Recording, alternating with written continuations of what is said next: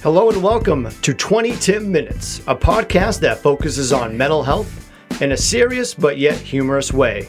Listen as I interview a wide variety of guests where we show our support as well as sharing our own personal struggles and stories with mental health. I am your host, Tim McCarthy, and now it's time to talk about it. Hey, what's going on, everybody? You're tuning into another episode of 20 Tim Minutes. I am your host, Tim McCarthy. Today we have on a Gen Z patient advocate, mental health advocate, speaker, influencer, a model who is also a finalist for the Sports Illustrated Swim Search, and host of the Everything You Need Is Within podcast, the beautiful and lovely Gigi Robinson. How are you? Hi, happy Friday to those listening. We're recording on a Friday, but I hope you're listening on every day of the week. But I'm doing great. It's a great day. It's finally like blue skies instead of gray here in New York, which I really need just to get my energy up. I don't really do well with the dark skies. Do you deal with winter depression too? I'm not like clinically, but it definitely affects my mood. Yeah, blue skies are always better. Right now in Boston, it's raining, so that's how I'm dealing with it right now. Yeah. It's like sad. Yeah. Well, let's jump right into it. What does mental health mean to you then?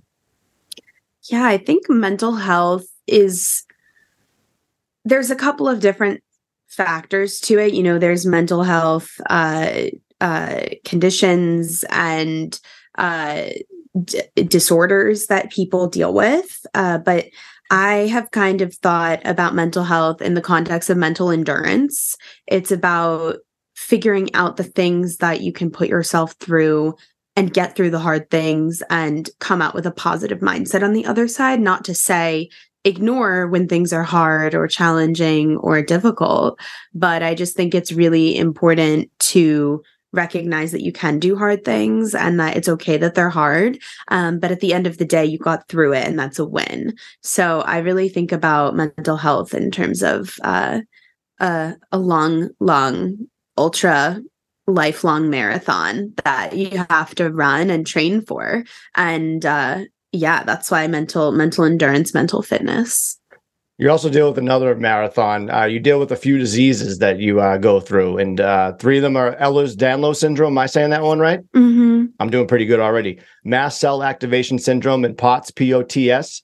Let's talk about those real quick, because I can only imagine that affects you mentally and obviously physically. The Ehlers-Danlos syndrome, how would you explain that to somebody? Yeah. Well, again, if you are listening, I would also just say, like, I'm not a doctor, so consult a doctor or clinician if you need a diagnosis or want the formal answers to this. But as a patient who has lived with this lifelong, this is how I would describe it. Essentially, think of a rubber band that has lost its elasticity and it's loose and it doesn't snap back. And imagine that loose rubber band is trying to snap back to hold your joints together, and it doesn't.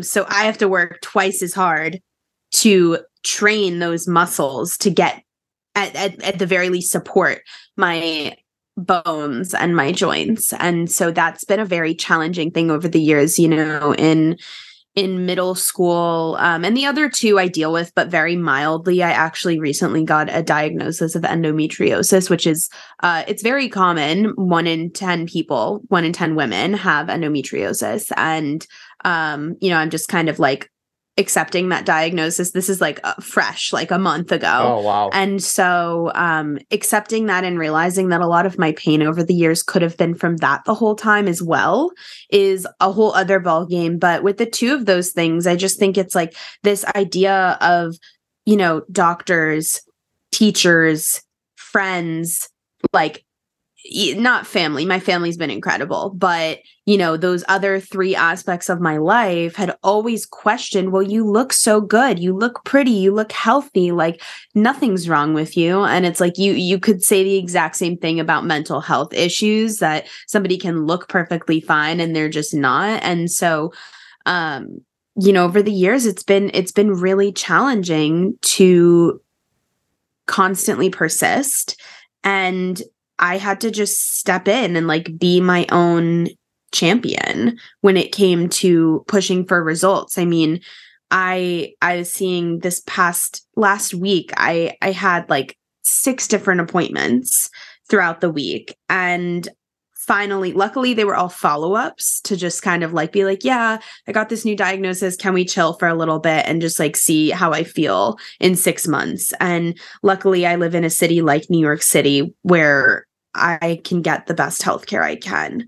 But I know that's not the case for a lot of people. And that's where I've kind of taken this adversity that I've gone through over the past decade and just used it to be a voice for people who maybe are living in a part of the country where healthcare isn't as robust, and give them maybe some pointers on how they can continue to advocate for themselves and hopefully get a diagnosis or the help that they need to feel their best. How do you like curb that with the Ehlers-Danlos syndrome? Is it like therapy? Is it medication? What is it? Yeah, well, so it's a genetic disorder, so it can't really be cured. Right. However, to manage my pain, I do a lot of things like massage therapy, acupuncture, prescription medication, therapy, water aerobics, light movement, intentional movement, yoga, very mildly. And so there's a lot of things, honestly, that go into it, but there's no like thing. Like if I said to my friend who has the same condition, like, yeah, this is what I'm doing, for them, it could be completely different. Right. And, that's the same with mental health issues. But honestly, therapy's been really great, especially as I've uncovered this new diagnosis, right? It's like, wow, like I have all this resentment and this anger pent up because I've been trying to get an answer as to what's been causing my pain since I was 11 and I'm 24 now. Like that's a half of my life. Yeah.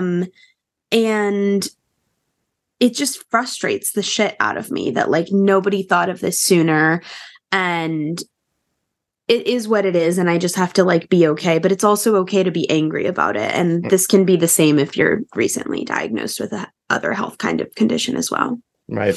Acupuncture, is that legit? I've always wanted to try it.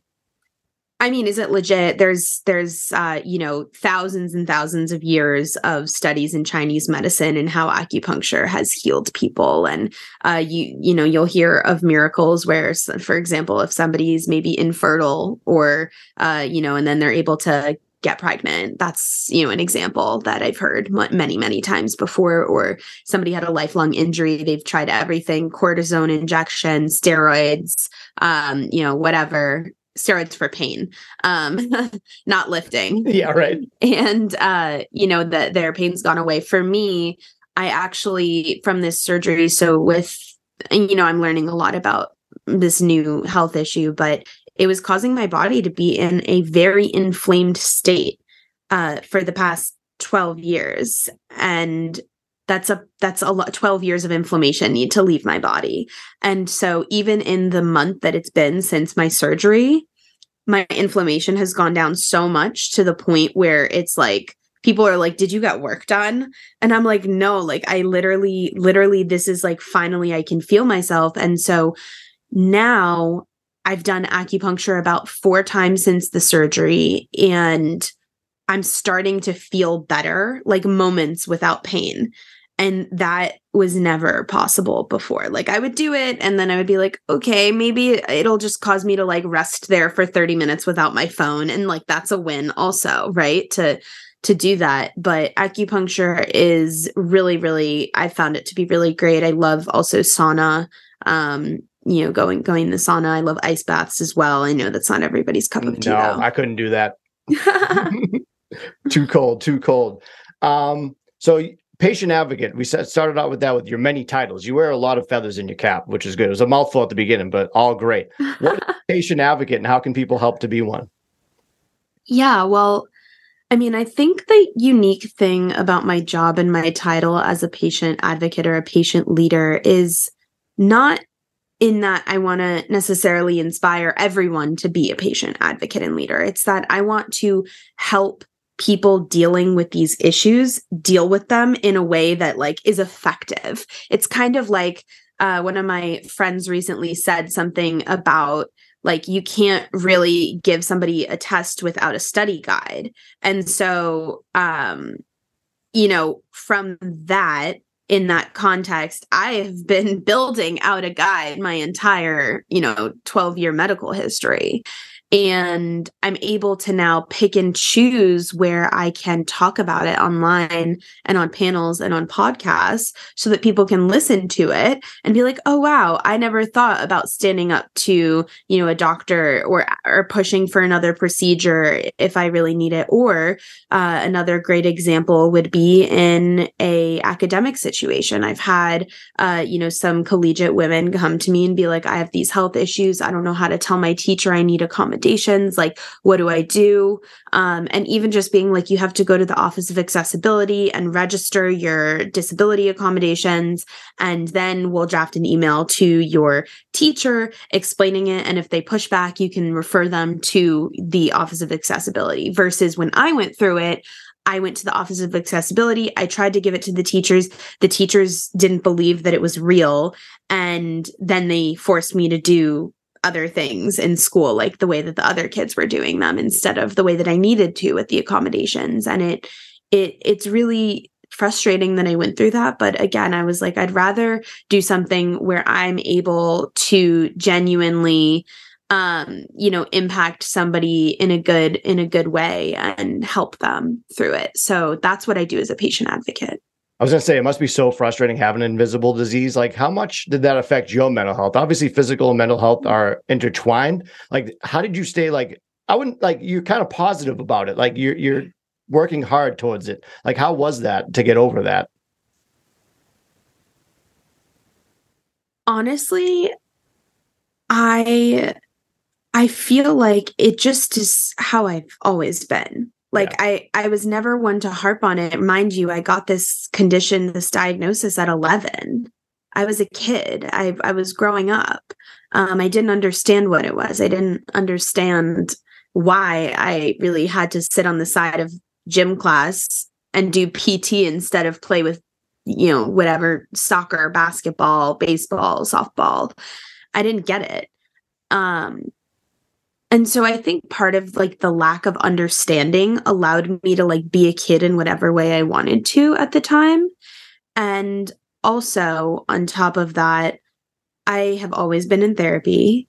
And another thing, I did actually grow up in a Tony Robbins household where I was exposed to some of the mindset stuff. And I think all of that is, take what you want from it. Like, I'm not, oh my God, yeah. It's like, I think some of it's great. And I think other pieces of it are like, okay, whatever. Like, I don't care. And I think a lot of people get really like weird about it because they're like, oh my God, it's a cult. And like, yeah, if you worship the man, yeah.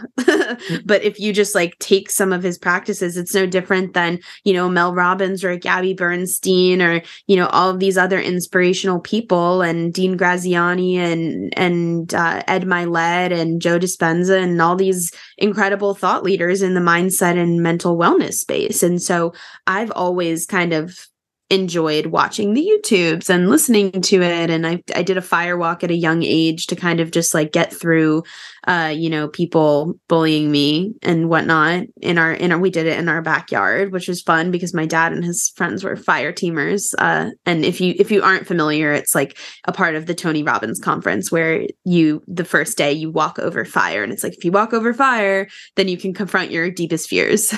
And so I did that at like when I was in second grade, I think I did my first one. And I've done quite a few since. I've also done like polar plunges with these maniacs, as I like to call them. They're great. So I've always been into pushing myself in a way that allows me to kind of work through it rather than harp on it.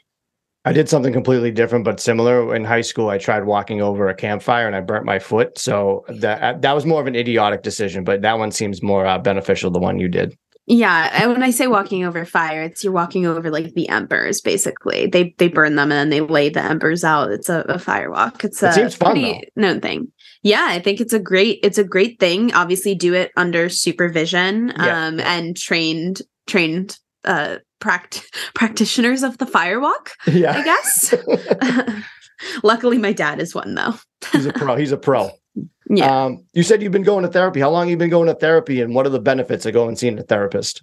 Yeah, I've been in therapy since I was in second grade. Oh, wow. I've had 4 or 5 different therapists over the course of my life. I had one that was a pain psychologist, and we worked for a year and a half. And then I kind of realized, I was like, I think I need to do more deeper work that's potentially related to pain, potentially not. But I've always thought it was great to have an unbiased opinion on whatever you're going through, and just somebody to like call you on your shit, but also to like recognize something. Like recently, I with this diagnosis, I'm like, again, like dealing with all of this, and my therapist is like, yeah, but this is still like, it's a win, but you're allowed to be sad also. Like you're allowed to feel anger and frustration that this wasn't caught sooner. And that's okay. And with other things, it's great. I have nothing bad to say except that it needs to be more accessible and cost effective for, patients, because everyone needs therapy, in my opinion. Yep. Not everybody can afford it. And not everybody can even, not only can they not afford it, they can't afford to take the time off to take care of their mental health. And that is really, really disturbing to me, that we live in a society that it's not available to everybody. Even right now, I'm working with a specialist and she's not covered by insurance. And it's like every month I'm like, okay, here's the bill, versus, using the person that is on your insurance, who's maybe not like great, but like they're okay. And it's fine to do that when you can. You do what you can with what you have. But I think hopefully, like industry pioneers like Mark Cuban, he's starting with pharma. I think he could potentially extend into this mental health and wellness space.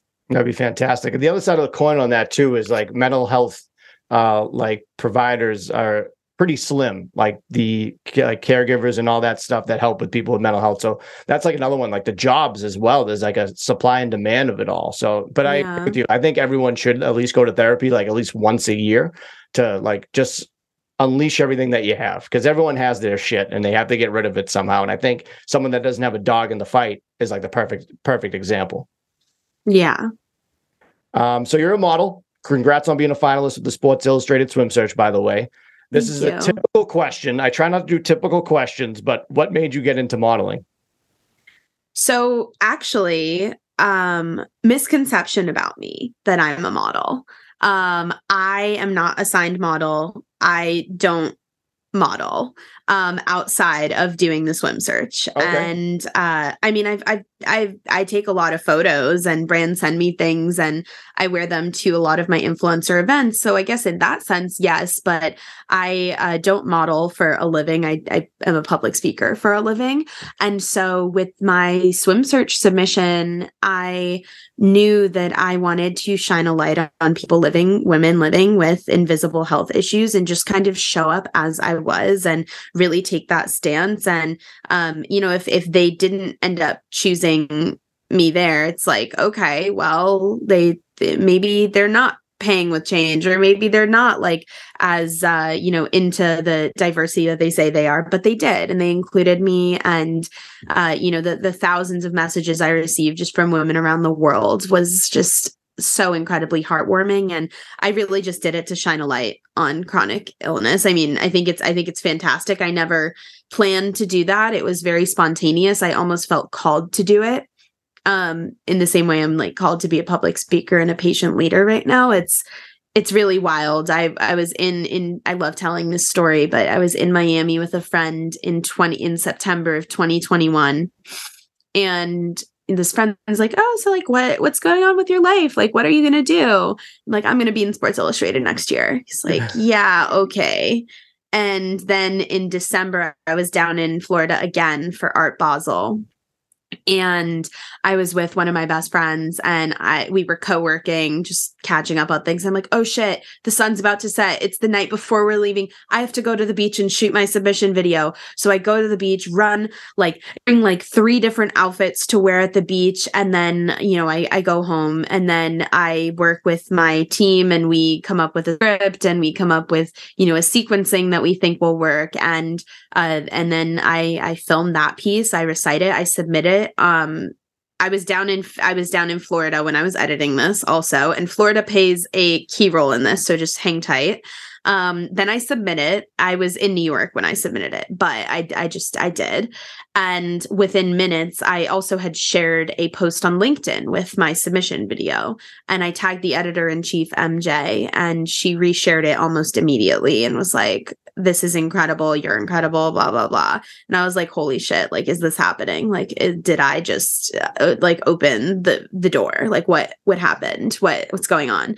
And so, I waited 14 grueling days, and I'm in Florida again with a different friend. And I get a call, and we're stopped at a red light in Brickell. And it's like, "Hey, Gigi, this is, Sports Illustrated team. We're going to see you in 2 weeks in the DR. Like, we're so excited to see you." And I'm like, holy shit. Like, I just pulled this off and I did it. And the other piece of it is I have been doing photography since I got my diagnosis at, 11. I literally always have a camera next to me of some sort. And, I got to shoot with Yusai, who is a world-renowned fashion photographer. And that was one of the most full circle moments for me because I idolized him and looked up to him for so long. And then I was on the other side of the camera with him. And it was just a big holy shit moment for me that like I pulled it off, and it was so full circle. And it not only like fulfilled a childhood dream of meeting Yusai and shooting with Yusai, Sports Illustrated aside, but it opened the door for me to do more, bigger, better work for patients, right, which is like my other calling. So it's just wild that it happened, honestly. How do you balance all this? Balance what? Everything. Speaking, photography. So a good friend of mine, London Lazarson, he's an incredible creator. Basically, I interviewed him on my podcast and I talked about burnout. And he said the more structure you have, the less burnout you'll have. And the more burnout you'll have if there's less structure. And so I took that and I was like, okay, but what else? And I'm like, what would be your biggest piece of advice to somebody growing right now? And he said, delegation.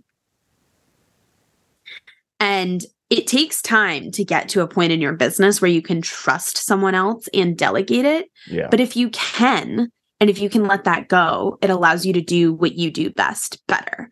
So for me, I have my, multimedia producer set up and edit and post, not, those are the wrong words. I have my multimedia producer shoot my content for me. And then I have my video editor edit it.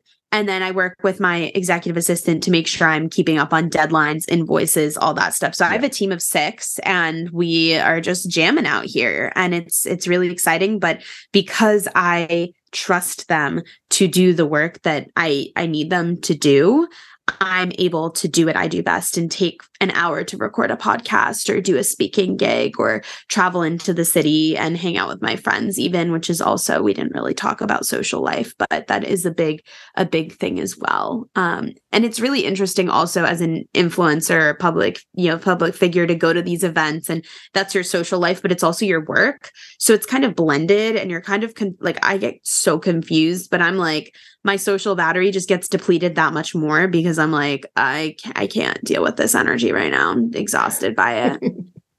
So back up a little bit. So you don't consider yourself a model? Maybe a role model, but like not like a model? Not a model. I mean, really? It's interesting because you went for the Sports Illustrated thing. So obviously like you went, the goal of that was to spread awareness for for the diseases and all that stuff, which was great. I think that was I watched your video, the submission video was really good.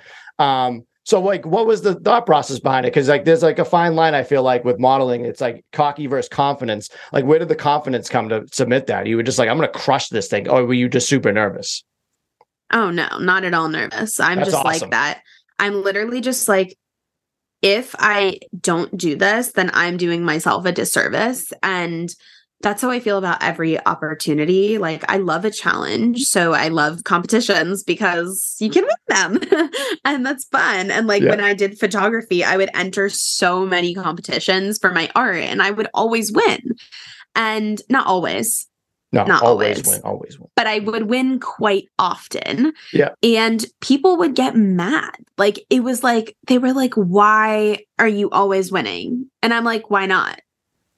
Why not? Like, I think life is too short to be insecure and scared about a potential theoretical, right? And in that way, it's like, you can at the least say, oh, I've tried. And this was my first year submitting. And I know girls submit for 5-7 years, like, you know, and I don't really know what to do with that. Like, I don't feel like I took an opportunity from somebody else because I think that it was the exact campaign, pay with change. It was the right moment in time. And look at what I've done in a year because of it. Because of the association, it's gotten me really far. And so I do this thing with entering grants. You know, I'm speaking at the USC Women's Conference. I've submitted applications to do TED Talks, and do I get turned down? Yeah. But like, if I don't try, I won't get better. And if I don't get better, then I'm not going to get the opportunity in the future. So I just think, honestly, it's like, it's better to try than to not. How can someone build up their confidence? Because you seem like you have a lot of confidence. What are some tips that you could share with some other people? Yeah. So, I mean, confidence does come from within, but I think you can learn it by, you know, doing things like affirmations. I know something I do that, I mean, I have the blur on, but this wall behind me is all mirrors. It's mirror cabinets from IKEA. I have 1, 2, 3 other mirrors, four extra mirrors on top of this mirrored cabinet in my bedroom. And I honestly like look at myself. I tell myself like, you know, you're killing it. You're crushing. Just like keep doing it, keep inspiring, like keep your integrity strong. And I think with confidence, a lot of times, again, people are really just insecure because they're scared of the judgment of other people or the fear that like they're gonna like be judged really by others. And when I think you let that go and you're like, I don't really care. Like, I only have one life. And if I go through it feeling bad and sorry for myself, then like, what will the point have been? Like, you would be so much happier. Like, I'm always so much happier when I can go with a friend. And if I'm not feeling well and I have an honest conversation about sometimes like, yeah, like I don't like how my body looks, and that's okay. Like, you go through different seasons of life and your body changes as you grow and get older. I mean, I've gone from like being really thin because of the medication I was on, and my eating habits were very neglectful to myself. And I was really mean to myself because I call it the LA effect. You know, I was in LA, wanted to be thin and be blonde and whatever. And then I came back to New York and I was like, whatever. And I gained some weight during COVID. Like New York in the house. New York in the house. I'm back to being my natural brunette color. Yep. I'm back. The bitch is back. East side. and yeah, I don't know. I got bullied growing up by like a lot of these girls and, you know, Upper East Side brats, and just like, oh, if you don't have the right iPhone, if you don't have the right BlackBerry, if you don't have the right Longchamp bag or Coach bag or like Hermes fucking bracelet at like 13, then you're not cool. Yeah. And I mean, that's like ridiculous, but just to like feel like that and have these health issues on top, it made me feel so gross growing up. And by the time I think I got to college is where I really developed this confidence. It took years again, but in high school, I wasn't always like this, but I was like, yeah, let me shoot my shot. Like, why not? My freshman year of college, I was at FIT and I sent an email out. One of my teachers said, like, for homework, you have to do an informational interview with somebody who you would die to work for, like an industry leader in New York. And so I emailed Peter Hurley's studios, and he is one of the top headshot photographers in the world. And he's incredible. So freaking cool. And he said yes to the meeting. And we're going through the thing. And what I had done was I had prepared beforehand.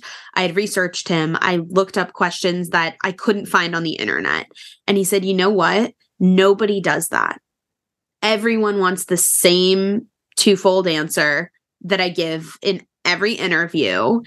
And because of that, I think you'd make a great assistant. Would you want to intern as an assistant for me for the rest of the semester? And I'm like, hell yeah. And had I not sent that email, and mind you, I sent 10 others, I don't think I got responses, and it just happened to work. When I was at USC, I just kind of like kept going with that mentality. And I was also like, I don't know anyone in Los Angeles. Like, I'm just going to be the fucking person that I feel like being. Like, I don't need to like do anything a certain way besides dye my hair and like not eat.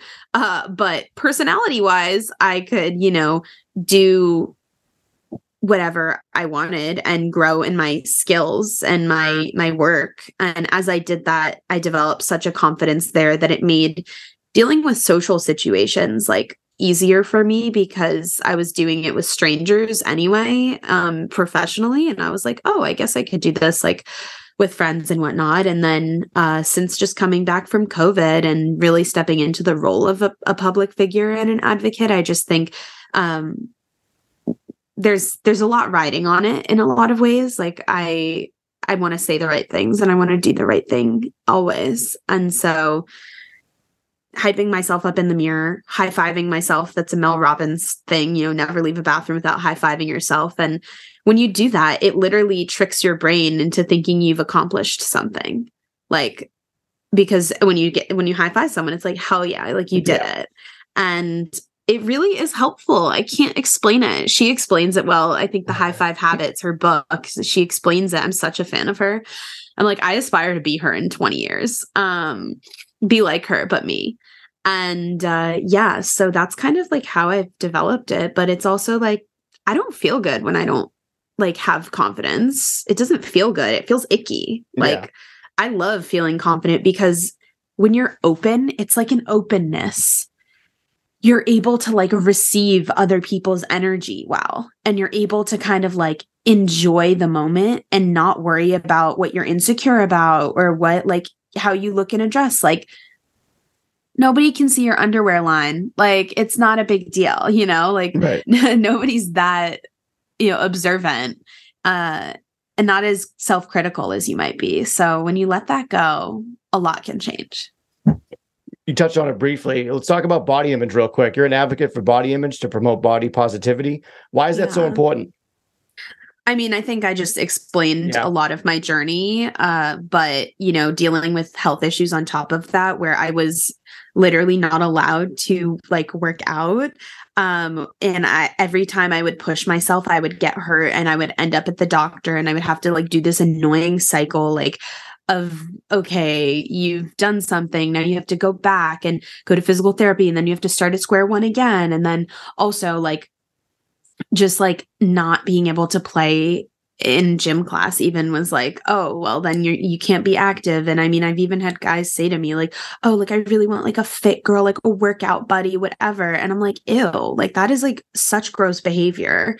To even comment on a woman's body is really gross. And so, after having that said to me, I was like, holy shit, like if I'm dealing with this, I'm sure other women are dealing with this. Oh my God, there's a bald eagle flying by my window. That's awesome. Crap.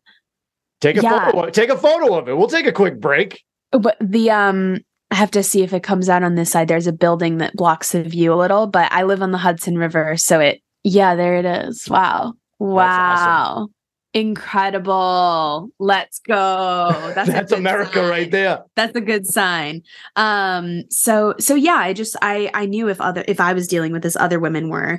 And then the whole LA effect, as I mentioned, just like dealing with that. And then, recently getting in Sports Illustrated, I don't retouch. I've never retouched my photos. I never want to appear as someone that I'm not. And I think with social media, especially having studied this in my master's, it's just like it can really affect our mental health and our perception of our self-worth and our self-image. And as I continue to grow and learn and become, better at explaining what I learned in my master's online, I think it becomes really clear that the technology is really affecting a lot of our self-worth and how we view ourselves. And I just want to help women and all people feel more confident. And that's why I'm an advocate to just show up as you are, as I did. I mean, during the interview I did with the US Sun, the reporter was like, Gigi, so what did you do to prepare? Like, you didn't work out or anything? And I was like, nope. I showed up as I am. And part of that is like literally because people with health issues don't have the mental space to work out sometimes. They just don't. Yeah. And so in our society in America, where we badger people for being not good enough or not looking enough, and they're dealing with health issues and they literally can't work out, it's like so disgusting. But we really have to look at the healthcare industry as a whole to kind of combat this whole issue. I do see this too. Like a lot of assholes will, I think the negativity I hear is like plus size models. And do you ever hear about stuff like that? Personally, or no, just like in the industry? Yeah. I mean, there's trolls everywhere. I've been, I have an international fan base, and some of the people that are over in like India and Asia are like, oh, you're so chubby. I like that you're chubby. And in America, that's like, you would never say that to a woman. Like that's like a very weird thing to say. And, I was having a conversation with one of my friends, and, some guy had said to her, I really like that you're not skinny. And it's like, it's a backhanded compliment, because it's not saying that they don't not like your body. They like your body, but your body isn't skinny. And as a woman in America, in our world, beauty standards like hold skinny at the top of the list of, if you are skinny, you're beautiful, right? She's tall, blonde, and skinny. Oh yeah, this like skinny. Of course she has the man of her dreams. She's so tiny. And so I think really dismantling like the words and how we talk about our bodies is important, but a lot of men need to be re-educated. And honestly, it's like a lot of times men that are dads or like uncles or brothers who like have a beer belly that are commenting on larger women. And it's disturbing. It's like, sir, here's a mirror. Take a look at yourself. Thank you very much. Exactly. And I mean, I think another thing to notice is like a lot of the tides are changing in the modeling industry, whereas before there were categories of plus size, curve, and fit models. Now it's just models, and a brand can choose who they want that way. That way it's not categorized. And I think that that's amazing. Like I would fall under the size of curve model probably, but I don't really think it's important to classify, because unless the model wants to themselves, because it really is a self-classification thing. Like you can be curvy and be a model. You don't need to be a curve model. You can be a size like double XL and be a plus size model, but you're a model.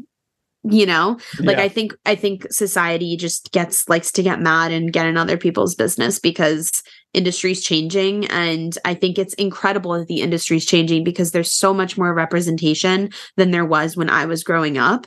And I mean, I grew up watching the Victoria's Secret fashion show, being like, I need to be skinny like those models. Right.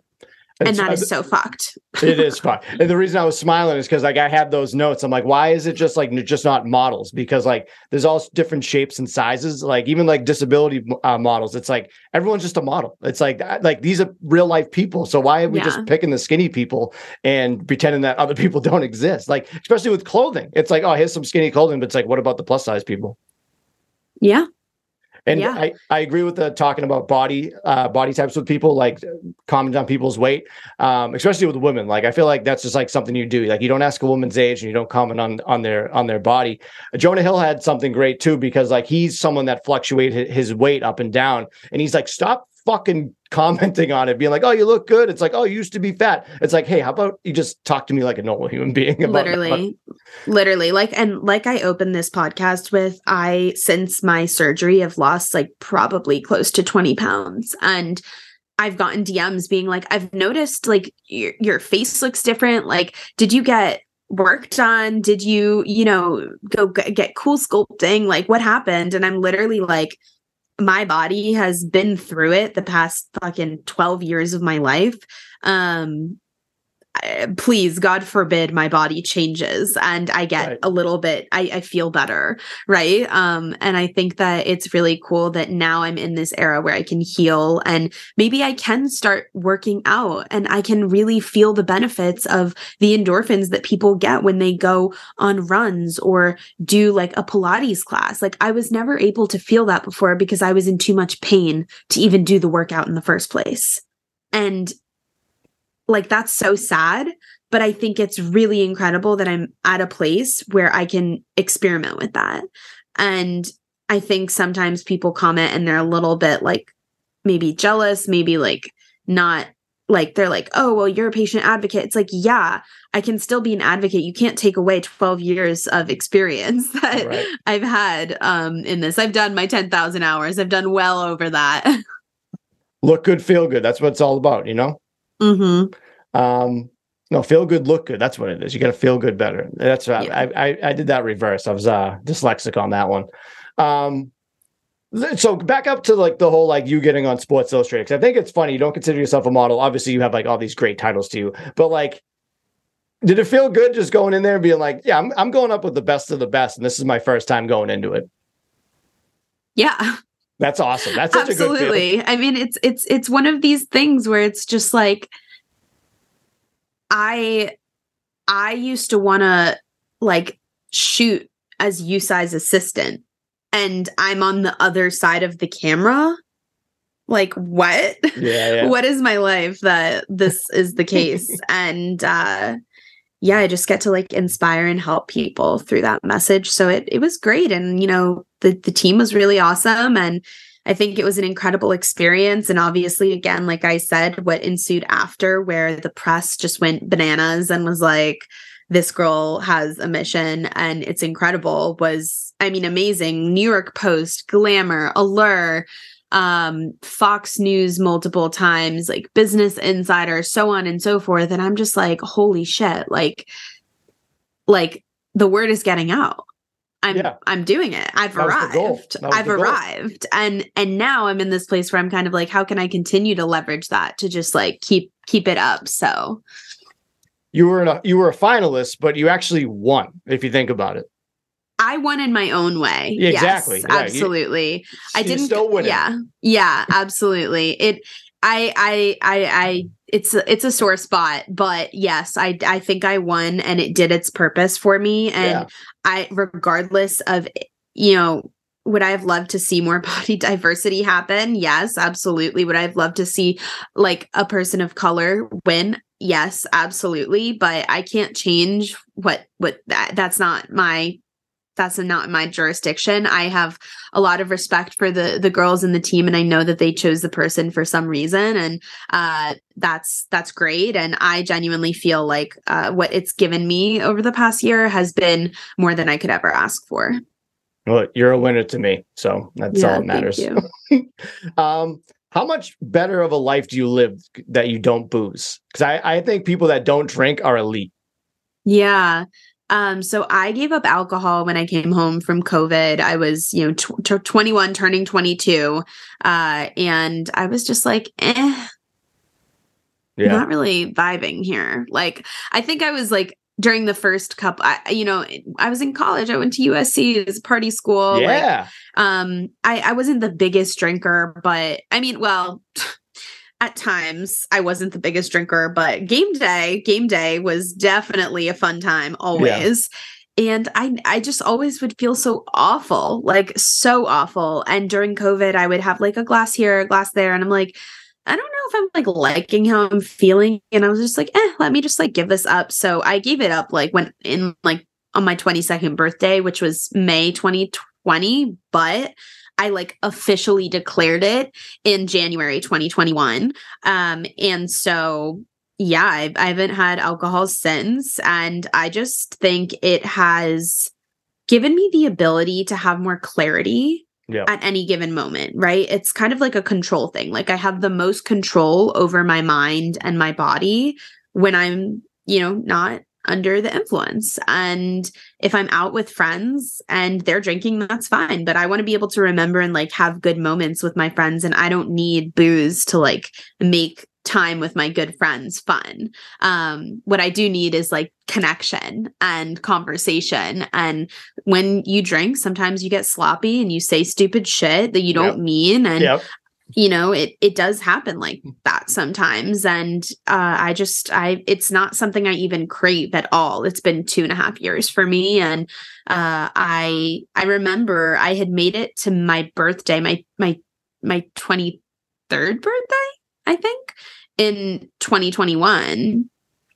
And one of my friends was like, come on, like we were at this like vegan Mexican restaurant and she's like, oh yeah, like, come on, like shots for everyone. I'll buy shots. And I'm like, I'm literally not doing shots. Like it's not happening. She's like, oh, come on, like whatever. And I'm like, it's literally been like 5 months since I've like officially declared not drinking. Like I've made it 5 months. I might as well make it to 6. And if I don't want to drink, if I want to drink after 6 months, then whatever. And like, I did it for no other reason than my health, like everyone's always like, oh, do you have a problem? Like, where are you, like an alcoholic? I'm like, no, like I just like genuinely don't care for it. And the most annoying part of it is that everyone is so fucking nosy about why. They're like, what are you drinking? I'm like, why do you care what I'm drinking? That's such a weird question to ask. Like, are you gonna roofie me? Like, what, why do you care? People are like, oh, you're so defensive. And I'm like, dude, like you're the one asking me what I'm drinking. Like, so weird.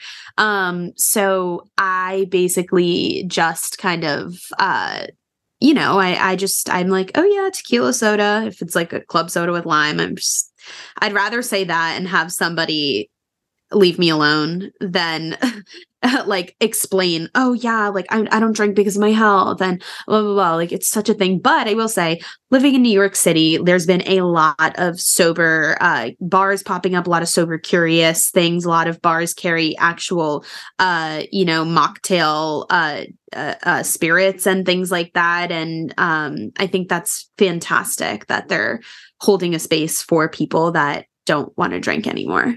Yeah, I think it's very weird that when people ask about like, why aren't you drinking? It's like, oh, what are you pregnant? They just like start assuming shit. You're like, literally, no, I just don't want to drink right now. Yeah, it's really bizarre. And I think as a young person, it's also been a really hot subject. It's like, you're 24, like these are the best years of your life. You should be going out clubbing at night. And I honestly like to be in bed at 8:30 and asleep by 9 o'clock.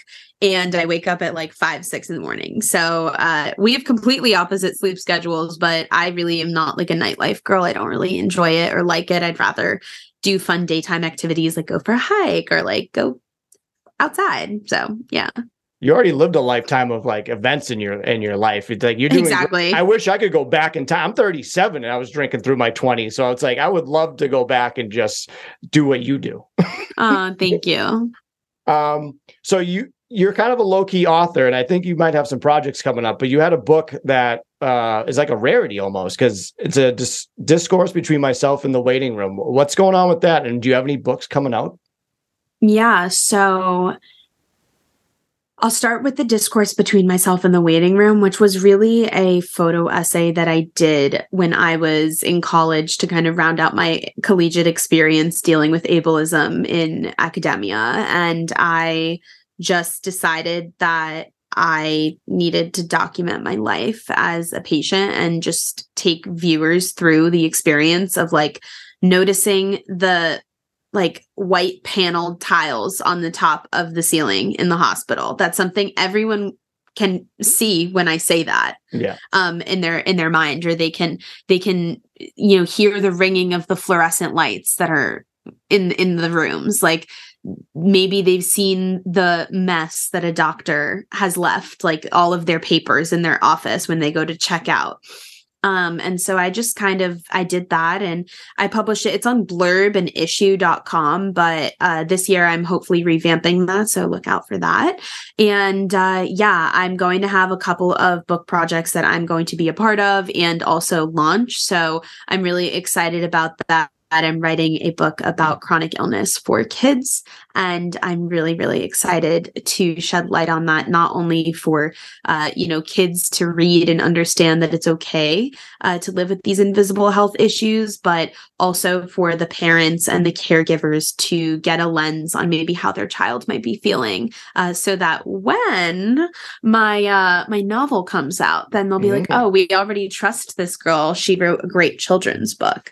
So there's that. And then I'm also a contributor in another children's book series that I can't talk about yet. Oh, so you're like 2 steps ahead of where you're at right now. You're like, I'm going to come out with this book, but my second book, they're going to love my first one. So they're going to buy that second one and third one.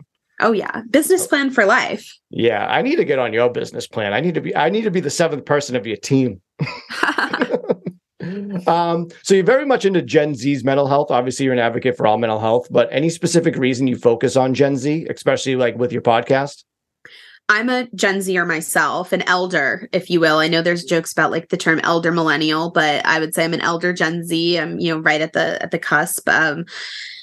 So I want to just be a role model for any of those kids. And I also have like a close enough touch on them. Like we're close enough in age where like they could ask me questions and it could, really reflect, I think, like where they're at, and it could be inspirational to like help them get on track. But it's definitely really just, it's a passion of mine to just talk to my peers and talk to other creators who are dealing with these mental health issues. And I think mental health has been such a buzz lately. And I think it's really interesting to like hear, like, not that the bigger creators don't deal with mental health and pressure, of course they do, but I think it's, you don't get to have as intimate of a conversation with them as you might with creators under 1 million.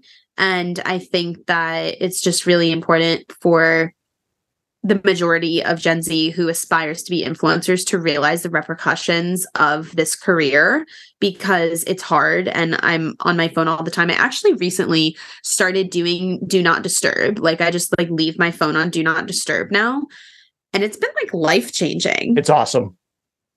I was like shocked. Like I've been doing it the past month and I'm like, whoa. Yeah. Now I get it. Now I get why all my friends have their phone on do not disturb. Yeah. So yeah, everything's good, but that's kind of why. And also, I mean, in terms of gaining perspective for older generations, they're able to listen to somebody who's literally, maybe more articulate and has a little bit more of an education and understanding why the technology is hurting Gen Z, and has a lived experience as well to kind of like talk to marketers and product leaders at, Instagram, Meta, YouTube, blah, blah, about all this stuff, and really captivate the older audience to like do better and hold our hand instead of saying, oh, you're snowflakes, you're so sensitive. It's like, well, we might be like this for a reason. Why don't you like listen up and help us? Like, it's really weird to me. And it's also really weird to me that people think that we're all just like kids. Like half of Gen Z is over 20. Like, yeah, it's like, stop being mean, stop being a bully. I'm an elder millennial. I'm in that bracket. Let's switch over to the podcast real quick. Everything you need is within. Where can people find it? What's it about? What can they expect? Yeah, you can find it on any streaming platform. I prefer Spotify, but I know a lot of people like Apple Music. So you do you, girls. I think it's on like it's on all of them. You could listen to it anywhere. And it's also on my website. You can find the links to it there. But it's about creator mental health, really, and empowering, hearing the empowering stories of creators and of different Gen Z thought leaders, really. Maybe they're like, I interviewed this one incredible journalist at, Teen Vogue, and hearing her claim to fame and how she became an editor at Teen Vogue at 22. And, just hearing her story as a Gen Z writer is really great. And then also talking about mental health and other different things and elevating different marginalized communities that, really need to be elevated and talked about. As I think, honestly, as a white woman, it's my responsibility and my privilege to share my platform with other people.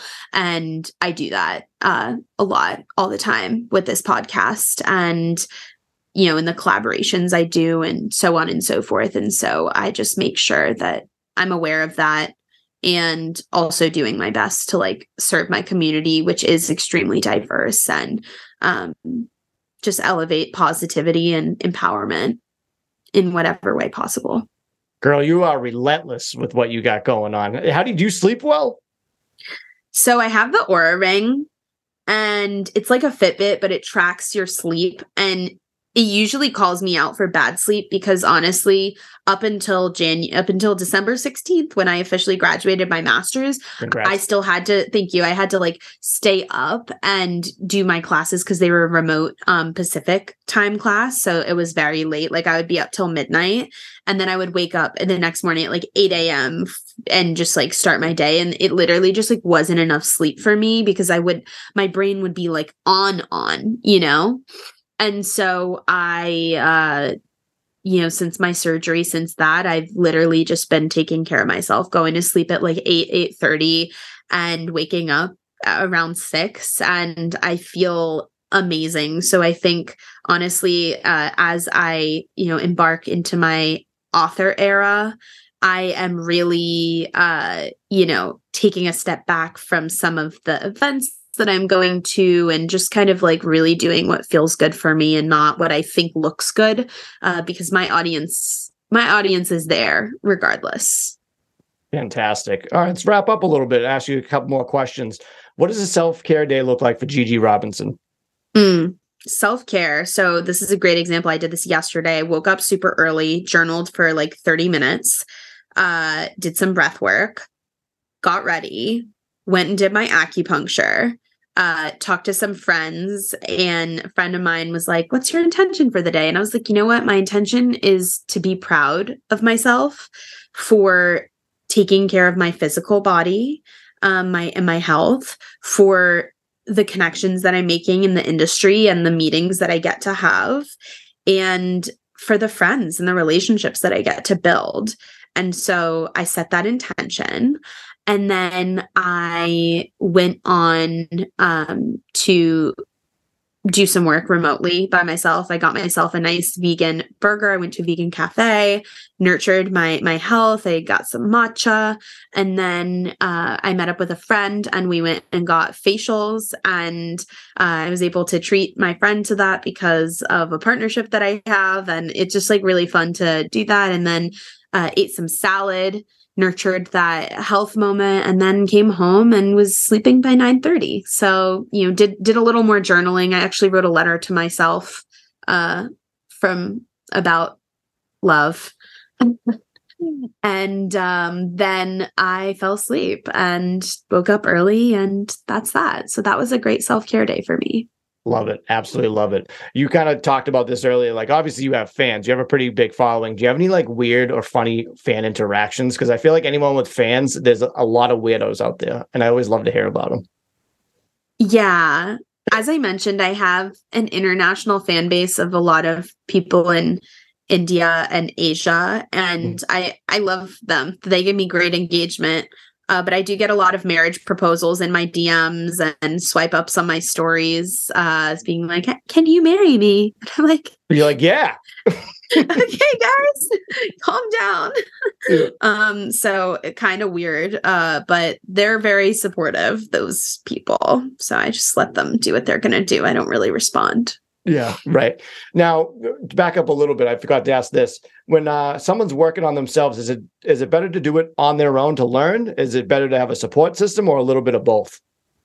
Wow, that's a great question. I would say a little bit of both. I mean, I think there's a lot of benefit in doing the self-work, like journaling and finding the practices that work for you. But for me, I needed to work with a breathwork coach to teach me how to breathe. I needed to experience infrared sauna before buying my sauna blanket to kind of like feel what it's like to detox. I needed to kind of like talk with a friend on the phone who's, she runs like women's circles to figure out like how journaling can really be effective for me and how I can do it in a way that's intentional and helps me release whatever I need to release in the moment and use it as a tool. And then, I think it's also just really important to, like, if you can have a therapist to do the inner working, you can't really do that without it. There's a lot of self-help podcasts. I mean, there's so much information out there also. And when you're struggling, I think it can be really hard to like figure out where to go. But my advice would be to just like start, right? Like if you're listening and you're struggling and like you need help starting, Mel Robbins would be my go-to person that I would recommend. She's inspirational. She's warm. Hey, it's your friend Mel. Like very friendly with how she introduces things, but she's not going to let you get away with shit. And that's what I like about her. So if you're in a funk, she's been in funks too. And she talks so openly about that. And that's what I think is so successful and beautiful about how she is able to kind of like flip the script for people. And so if I could do that for younger people, that's what I'm happy to do. But I think you could start with that, start with her, see the people that are interviewing her. Right. She went on Jay Shetty. She's gone on Lewis Holmes. Like she's done like all of these other podcasts. Go to Ed Milet, go to Joe Dispenza, like listen, like go listen to some podcasts. Right. Like a lot of time I think people seem like, oh, it's helpless. Like I'm in such a funk. I don't have any resources. And it's like, that's just not true. And this is stuff that's not even including your friends. Like I realized in the past month, it's better to always communicate. Like if something's up and something bothered you, it's better to always say it than to not. If you have a standard that you have for friendships, and I'm wary of that because a lot of people come to me and they're like, hey, like, do you have a contact at blah, blah, blah? And I'm like, ugh, like I thought we were friends. Like, and for my true friends, I'm like, hey, let me make the intro. Absolutely. I have no shame in that. It's not about like a possessive thing. It's more of like, you're only hitting me up to talk about things that you can get from me, not how I'm doing. Yeah. And so I have standards. I have standards with like dating and just being able to be like, yeah, like I want to like just do things my way and have somebody be like, yeah, it's like very rare for that to happen. And so just make sure your inner circle is keyed in and you're communicating with them when you're struggling. Of course. I know you're a fan. How many plants do you have?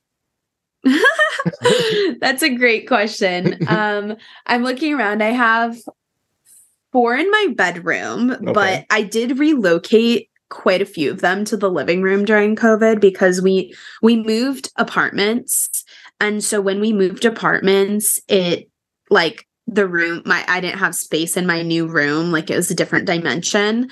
My room now is more square versus my room before was more rectangular. So there was like more space in the other one. And yeah, so there's a lot out there. I can't give you an exact answer, but I'm going to ballpark 40 in the house. Yeah, we love plants in this house. I have one, and I've been treating it very well. Do you own a Venus flytrap? I don't. Get one. One. It's legit. I can barely keep myself alive. I keep that thing perfect. Wow. I'm going to email you a photo of it, and you're going to be very surprised about the way it looks. Fantastic. It's insane. Any modeling in the future for you, or no? Are you done? You're going to hang it up? I mean, if I get signed to a modeling agency, that's great. Like I would be down, but like modeling isn't my end all be all. Like I'm a public speaker and if I can model in a campaign as Gigi Robinson, that's what I'll say yes to. If I'm modeling just to model, like that's not worth it to me. Right. That's pretty cool. What does Gigi Robinson have planned for 2023 besides your books? Yeah, the books, more speaking, lots of traveling, maybe a fun product launch that will come out probably in a couple of months. Awesome. And a bunch of fun partnerships. So yeah, just out here doing the damn thing. Fantastic. Where can everyone find you on the internets? Yeah, you could Google me. My name's very Googleable, which is lucky. You can go to my website, gigirobinson.com, or my handles everywhere are at It's Gigi Robinson. So like @ the word it's, and then my name. Perfect. Easy to find you. I end my conversations with both of these two questions. What is Gigi Robinson's theme song? Think of like you're like a professional boxer. You come out to an arena, a theme song plays. What is it? Well, professional boxer and me, I don't know if that would go together, but I really love the song Patience by Guns N' Roses. And the reason is because I think you have to be patient with the things that you want. And if you are and you do the work, you can prepare and you'll get the opportunity. And that's where like luck happens. And, I just think patience is the biggest thing that you can teach yourself, is how to like love things and love doing things without getting them instantly. And that's why patience. And also because some of my fondest memories growing up are like just like hearing that song on the radio in our patio at our second home, and just like dancing with my dad to 104.3 in New York is like the classic rock station. And it just kind of like warms my heart. I feel like it might be like my father-daughter dance song one day when I'm getting married in my wedding. Adorable. And you're like a proverbial boxer. You go out and just knock the shit out of everything that you do. I try. See, it correlates. What are 3 things that you're grateful for today? Today, I'm grateful that the sky is blue. I'm grateful that I have these luxurious diptyque candles burning that I treated myself to, which are so scrumptious. The base flavor is just, it's chef's kiss. It smells so good. And I am just grateful that I'm feeling so much better than I have in the past, and it's helping me be a better person. That's fantastic. Gigi Robinson, I thank you so much for coming on. If you ever come out to Boston, let me know. We can do lunch. But I thank you so much. I wish you nothing but the best moving forward with everything that you do. Yeah, thank you so much. I appreciate it. No problem. That's another episode of 20 Minutes. Let's break the stigma by cracking a smile. I will see you soon.